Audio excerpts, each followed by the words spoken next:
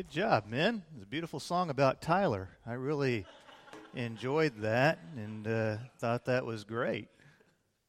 It wasn't about Tyler, was it? Okay.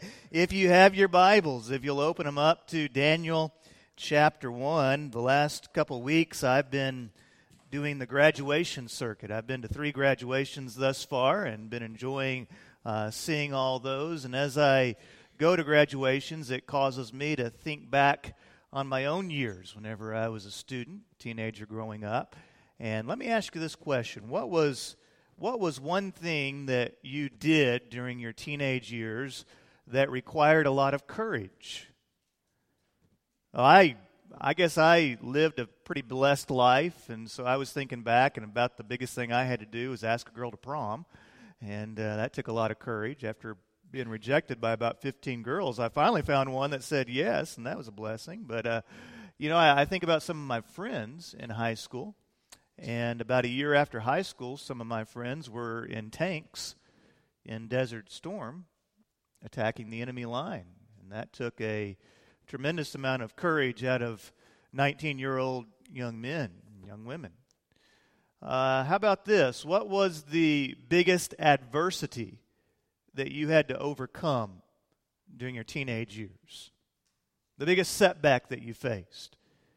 Again, in my life, it was pretty simple. I wanted to run track in college, but right towards the end of my junior year in high school, I tore my hamstring, and because of that, it became apparent to me that I wasn't going to be able to run track at the next level, and so that was a setback for me.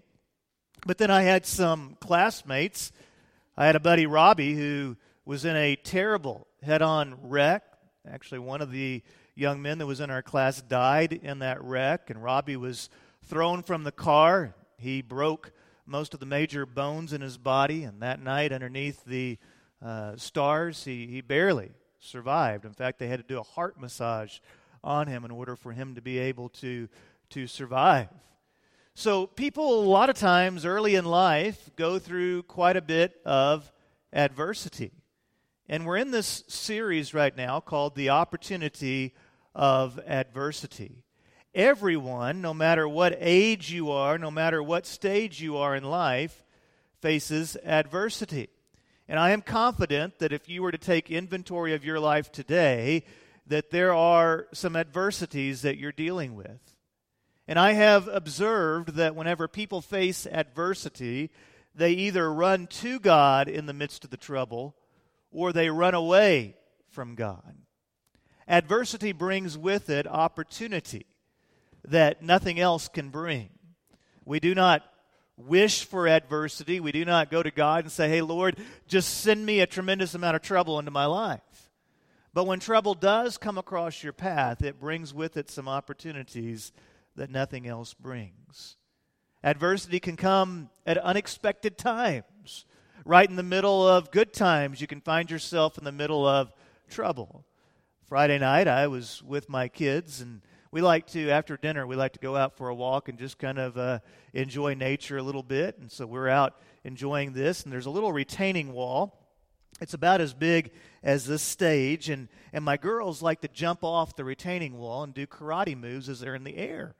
So they're doing this, and we're having a good time, and Karis jumps off, and she lands wrong, and next thing you know, we're headed to the doctor because we're fearful that she might have a broken wrist. In an instant, we went from having fun to we were in the middle of adversity. Well, it turned out she didn't break any bones, but she did have a sprained wrist. And as we were driving home that night, just the two of us, she looks at me and says, "Daddy, why do these kind of things happen?"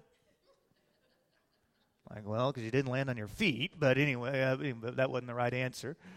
And I started talking to her, and I got a little philosophical, I guess. And I started talking about the story that Rick Warren tells whenever his wife was going through cancer. And he said, I used to think that life was kind of like a roller coaster. You had bad times and you have good times, and it just kind of, you were either in one season or the other. But he says, I've begun to discover that in life you have these two parallel tracks. You have the track of blessing and you have the track of struggle. And both of those are always there. And ultimately you have to choose which one are you going to focus on? Are you going to be consumed by the struggle, or are you going to take in the blessings that you also have at the very same moment? Well, today I want to talk to you, and the reason why I began talking about students is because I want to talk to you about a 15-year-old young man. His name's Daniel. Those of you that know me well know that Daniel is among my, if not my favorite Old Testament character. We spent a couple of years ago, we spent about 9 weeks going through his life. And Daniel faced some terrible adversity very early in his life. So if you have your Bibles, if you are looking at Daniel chapter 1, we are going to begin in verse 1 with the story of how Daniel dealt with his adversity. The Bible says, in the 3rd year of the reign of Jehoiakim, king of Judah, Nebuchadnezzar, king of Babylon, came to Jerusalem and laid siege on it. The Lord handed Jehoiakim, king of Judah, over to him, along with some of the vessels from the house of God, and Nebuchadnezzar carried them to the land of Babylon, to the house of his God, and put the vessels in the treasury of his God. Well, the year is 605 BC.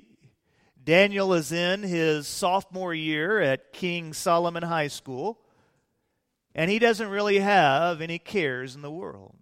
The biggest thing that he's dealing with is learning how to parallel park the chariot so that he can pass his driver's test. He's looking for a date for homecoming and trying to survive AP Physics. But meanwhile, the world around him is changing drastically. Gone are the glory days under King David and King Solomon. Israel was one of the superpowers of the world. But now they were fading, both economically and in their military might. They were also fading in their morals and ethics. Over in the east, on the same soil where ISIS is now raining down terror, there arose a king. His name was Nebuchadnezzar. And he led one of the great empires that history knows, the empire of Babylon. And if you had Fox News at that time, Nebuchadnezzar and his empire expansion would have been the top story on the news every single day. Interestingly enough, if you were to read the prophet Jeremiah, Jeremiah had warned that this day was coming.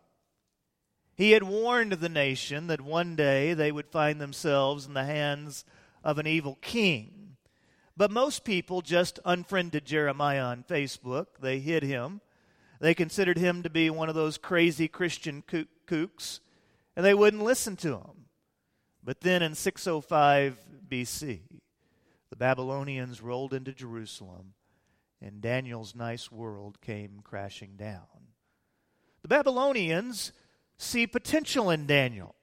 They began to look for some of the wealthy people, the powerful people's children, those that were beneficial to them. And they saw potential in Daniel. And so they yank him from his home, and they take him back to Babylonia. Everything that Daniel knew was instantly taken away from him. Look at verse 3. The king ordered Ashpenaz, the chief of his court officials, to bring some of the Israelites from the royal family and from the nobility. Young men without any physical defect, good-looking, suitable for instruction, in all wisdom, knowledge, perceptive, and capable of serving in the king's palace, and to teach them the Chaldean language and literature. The king assigned them daily provisions from the royal food and from the wine that he drank. And they were to be trained for 3 years, and at the end of that time, they were to serve in the king's court. Among them, from the descendants of Judah, were Daniel, Hananiah, Mishael, and Azariah. The chief official gave them other names. He gave the name Belteshazzar to Daniel, and Shadrach to Hananiah, Meshach to Mishael, and Abednego to Azariah. So Nebuchadnezzar's plan was to take the kids that were from the royal bloodlines, to take those that were in noble positions, the sharpest, healthiest kids that Israel had to offer, and he would take them back to Babylon, and he would put them through a 3-year program of Babylonian indoctrination. Now, this was beneficial to Nebuchadnezzar because he could keep them as hostages. And if any of the leaders back in Israel began an uprising against the empire, he could begin killing some of their children, and that would frequently stop the hostile behavior. And his thought was that after brainwashing these young people, they could become future Babylonian leaders in the region, and he could, in some cases, even send them back to be his representatives in their homeland. So Daniel had lost everything. His family, his home, his future, his friends. He even lost his name. He only had a few things left. 3 good friends that we affectionately know as Shadrach, Meshach, and Abednego, and one great God. Now here's the question of our series. How do you respond when you face adversity? How do you respond when you face adversity? Well, some people, whenever they face adversity, their natural response is fear. Problem comes their way, and so immediately their natural thing is to run to fear. Now, a healthy sense of fear is probably a good thing. You know, we need to have a healthy sense of fear. When I was a boy, I did not have a healthy sense of fear. Anybody have a big wheel when you were growing up? Or was that just my generation? Well, I had a big wheel. Well, our house, when I was a small boy, we were kind of at the bottom of a hill, and there, the hill, so both the side streets were very sloped, and then there was another street behind them. And I used to get on that big wheel and start going down that hill. But I didn't ride the big wheel sitting down. I stood on the big wheel, riding down that hill like that. And then whenever we got to the end, I would jump down in the chair, pull the brake, and I'd go sliding across the street in front of me. All it would have taken was one car to come at the wrong time, and you would have been out of this sermon. You wouldn't have had me preaching right now. I didn't have a healthy sense of fear. I should have had a better sense of the fact that there is danger and there could be trouble. But at the same time, an unhealthy sense of fear is absolutely crippling. When we begin to have an unhealthy sense of fear, we start playing the what-if game. And we start worrying about all these things that are beyond our control and worrying about all these things that might happen. And one of the things about fear that we all have to realize is that the fear of fear is usually worse than the fear. What you're worried about might happen is usually worse than whenever it actually does happen.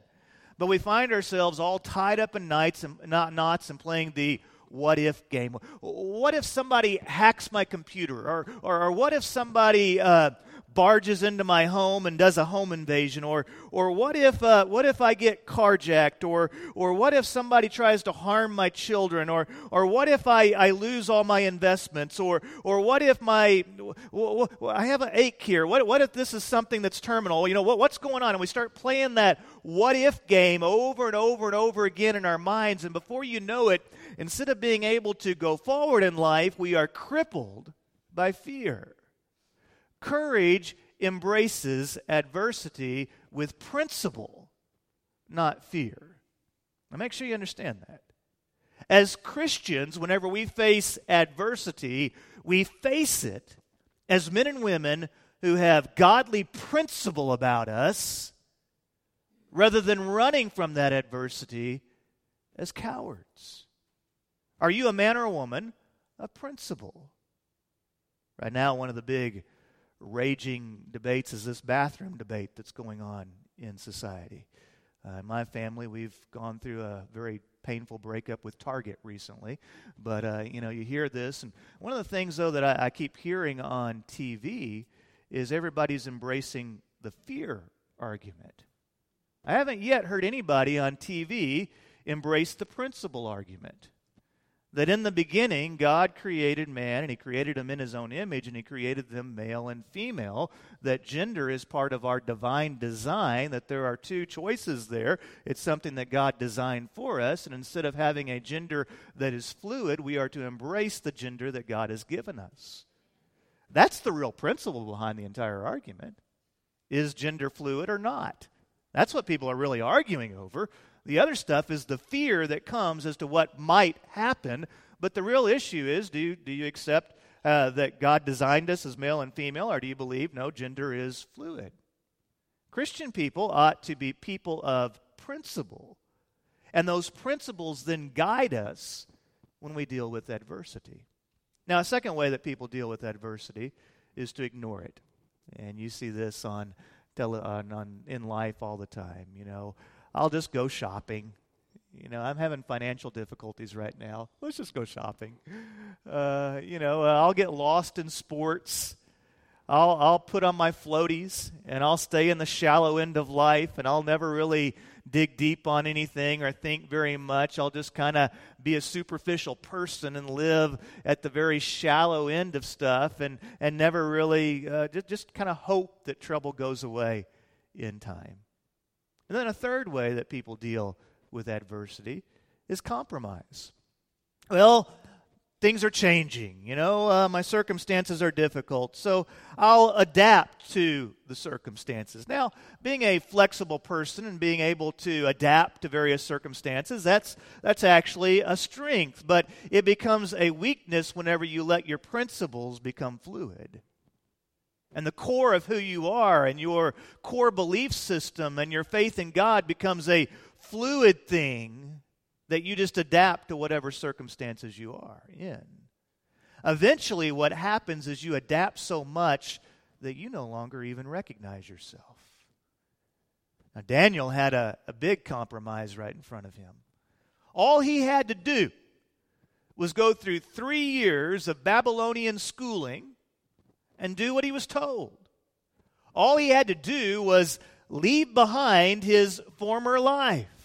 He could have had a new great life as a leader in the empire. That's what he was being offered. All he had to do to accomplish that was leave behind his faith in God, quit worshiping the God of Israel, start worshiping the gods of Babylon. He could have everything he desired. Every day of our lives, choices come across our path. And you have to decide, am I going to take the easy way out, or am I going to do the courageous thing and stand for something? Am I going to be a person that actually has some substance to me, actually has a belief system, actually has a core that is immutable, and even whenever struggle comes across my path, the convictions that I have in God and the core of who I am, it does not change, because there are some things that are just me, and those things are birthed in eternal truth that comes from God above.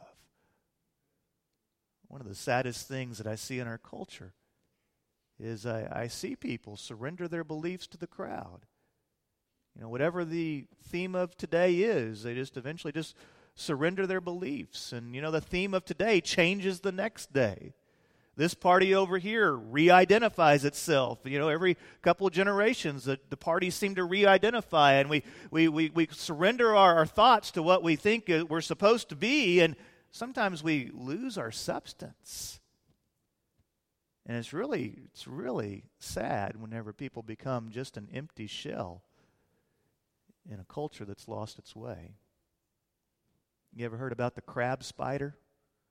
Probably not, but the crab spider, whenever an insect gets stuck in its web, it comes over to that insect and it stings its prey.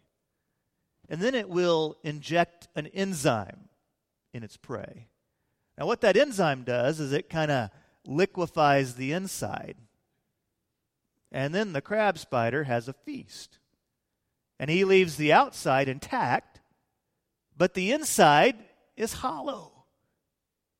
It's really easy to get caught in the toys and noise of our culture and have your soul become filled and melted down by the thinking of media and music and movies, and outwardly your life looks like it's intact, but inside you've become hollow. There's no real substance. You don't really have any convictions. You don't really stand for anything. There is no such thing as truth, and everything about you is fluid, because instead of being a man or a woman of principle, you've just become a man or a woman of pragmatics. Whatever works, that's what I'll do. Whatever's easiest, that's where I'll go. Now there's another option, and that is you can face adversity with godly integrity. It doesn't mean that the pain will be any less. In fact, facing adversity with godly integrity may intensify some of the struggle. But you can decide within yourself, I'm going to be a man or a woman that believes in truth and has some core about me. And no matter what happens in life, I'm going to face it with godly integrity. In verse 8, Daniel, who had lost everything that he knew, determines that he will not defile himself with the king's food or with the wine that he drank. He demonstrated courage. The dictionary defines courage as the ability to do something that you know is difficult or dangerous. And often in our minds, we think that courage is for superheroes. It's for some of these larger-than-life men or women that serve in law enforcement or serve in fire protection, or people that overcome disabilities or serve in the military. But the reality is, courage is for ordinary, well-adjusted, coffee-sipping, SUV driving, middle-class, metroplex suburbanites like us too. Every day of your life, choices come across your path, and you have to decide, am I going to take the easy way out, or am I going to do the courageous thing and live my convictions? And listen, great courage doesn't begin in the face of great danger. It begins in the sanctuary of day-to-day life. Great courage begins in moments like this, when the Holy Spirit begins to stir your heart and you purpose within your heart that you are going to make wise choices even though it may cost you temporary satisfaction. And you make that decision to decide. I'm going to decide today what I'm going to decide then. Right now, life is pretty comfortable. Right now, life is easy. But I'm going to decide this is the person that I am in Christ. And so when the trouble comes my way, this is what I'm going to decide then. I'm going to be a man. I'm going to be a woman of courage. And I just pray that when that moment comes, God gives me the strength and the wisdom to stand firm. Daniel determined that he would not defile himself with the king's food or with the wine that he drank. Verse 8. So he asked permission from the chief official not to defile himself. Can you imagine the nerves in Daniel whenever he went up to the chief official and asked permission? You ever ask permission from your boss to do something that you were nervous about? Now God had granted Daniel favor and compassion from the chief official. Yet he said to Daniel, "My lord, the king assigns you food and drink, and I'm afraid of what would happen if he saw your faces looking thinner than those of the other young men your age. You would endanger my life with the king." So Daniel said to the guard, whom the chief official had assigned to Daniel, Hananiah, Mishael, and Azariah, "Please test your servants for 10 days. Let us be given vegetables to eat and water to drink. And then examine our appearance and the appearance of the young men who are eating the king's food, and deal with your servants based on what you see." Now, I want you to notice 3 things about how Daniel faced adversity. Quickly here. In verse 8, Daniel held to his godly conviction even in the midst of problems. Everything would have been really easy for Daniel to leave behind his godly convictions. And people would have even said, hey, it's not really that big of a deal. It's just food. But Daniel had convictions about what he was supposed to eat, what he was supposed to drink, and what he was not. And they had taken everything away from him. They weren't going to take away his faith. And he held firm to his godly conviction. Now, verse 9 is key. God granted Daniel favor. Ultimately, the hero of the story is God, and it's God who granted Daniel favor. But I also want you to notice verse 10, that God still put Daniel through the test. Verse 9, God grants Daniel favor. In our mind, we think, well, there's the favor. It should all become easy from there. But it's still difficult. Daniel still has to go through the test. The faith that he has in God is still put through the test, but God had not extended favor to Daniel so that he could fail. God extended favor to Daniel because he knew that Daniel was going to need the strength and the wisdom to go through the test. So, in verse 14, he agreed with them about this and tested them for 10 days. And at the end of 10 days, they looked better and healthier than all the young men who were eating the king's food. So the guard continued to remove their food and the wine they were to drink and gave them vegetables. Ultimately, years later, Daniel's adversity has become a testimony to the power of God. Now remember what I said just a couple moments ago. The hero of the story is God. You read the book of Daniel, you read all these Old Testament stories about how God delivers people and how God's at work. The heroes of those stories are not David and Esther and Daniel and all these folks. The heroes of those stories is God. Because God was unveiling his will, God was unveiling his glory, and God did something that only God can do. He moved the heart of a godless man. When you stand firm and you be the man or woman that God has called you to be, even in the face of adversity, it becomes a testimony to the power of God. William Tyndale was born in 1495. Early in life, he felt a call to become a minister. And as he began to learn the Scriptures, there were two great convictions that he found himself holding. One was that he believed that salvation is not by works, that salvation is by grace through faith, that it's a gift from God, not of ourselves. And so he began joining with Martin Luther and some of the other reformers in the idea that salvation was not going to be found through your works in the church, but salvation was found through Christ's work on the cross and through the resurrection.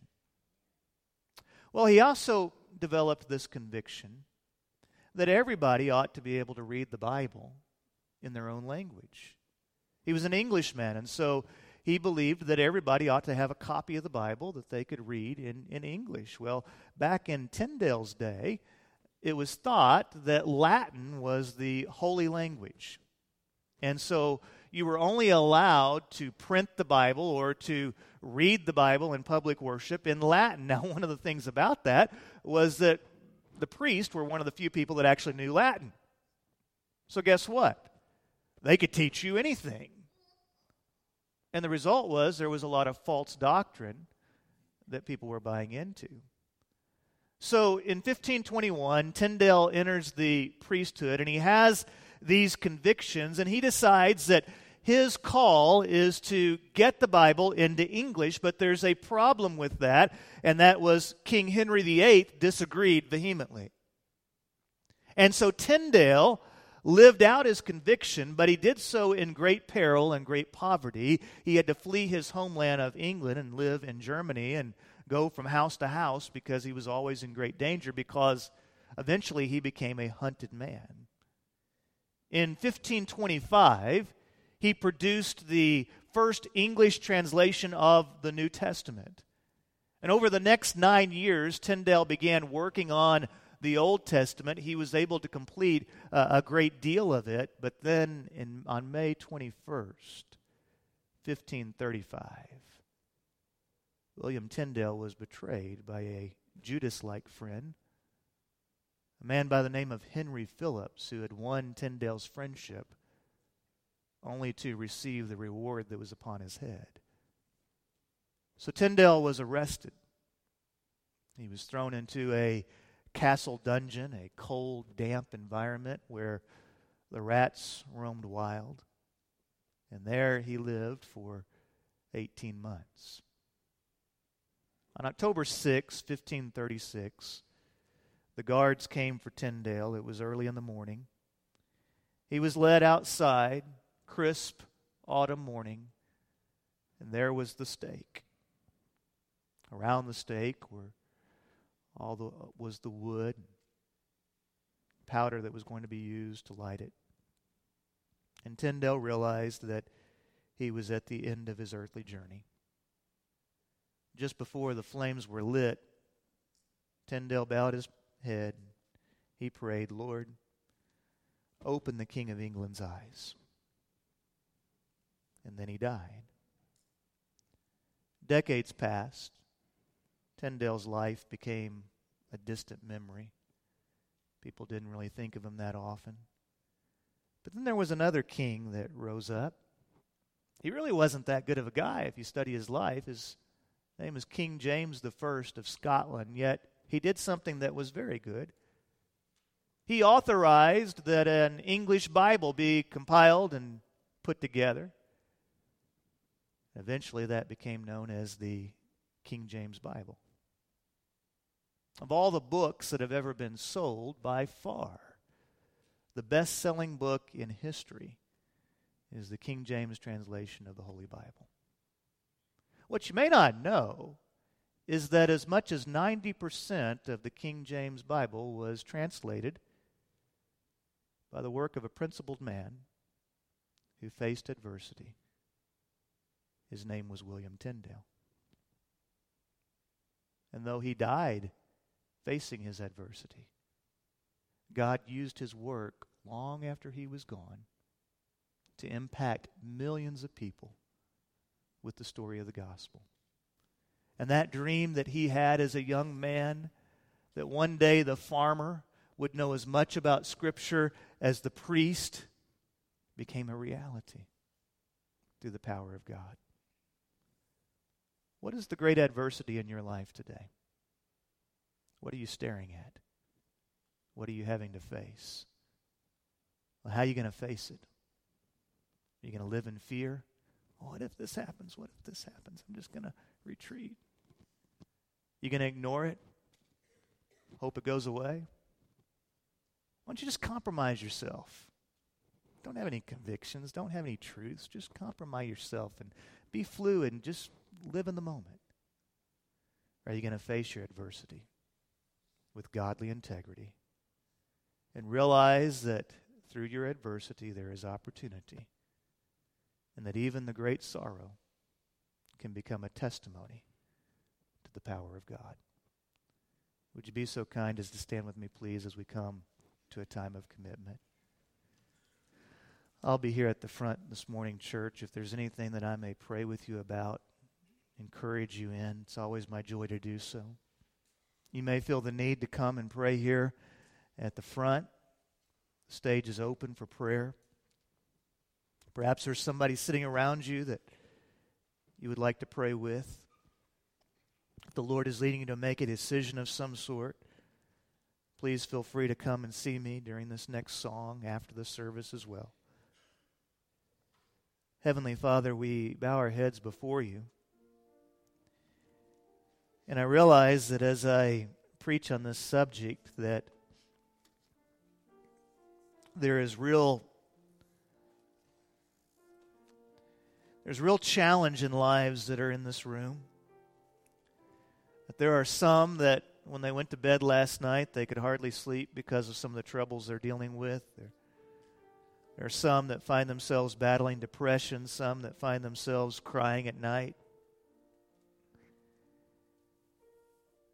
That we all have a common denominator of pain.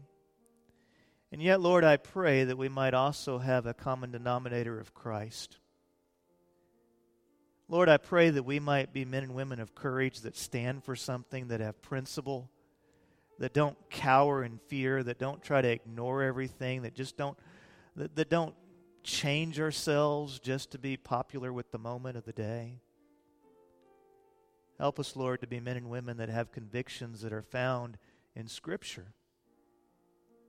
Help us, Lord, to realize that we are not alone, That as we gather on Sundays, we are reminded that there are other people that are living this journey with us. And as we read the pages of Scripture, we are reminded that there is a cloud of witnesses that has gone before us. So, Lord, may we take our lap around this thing we called life and live it with boldness. Live it embracing the fun. Live it embracing those that we love and embracing others. And may we live it with conviction, so that when our life is gone, we've made a difference and we've made a mark that will last for all eternity. I pray this in the name of Jesus Christ. Amen.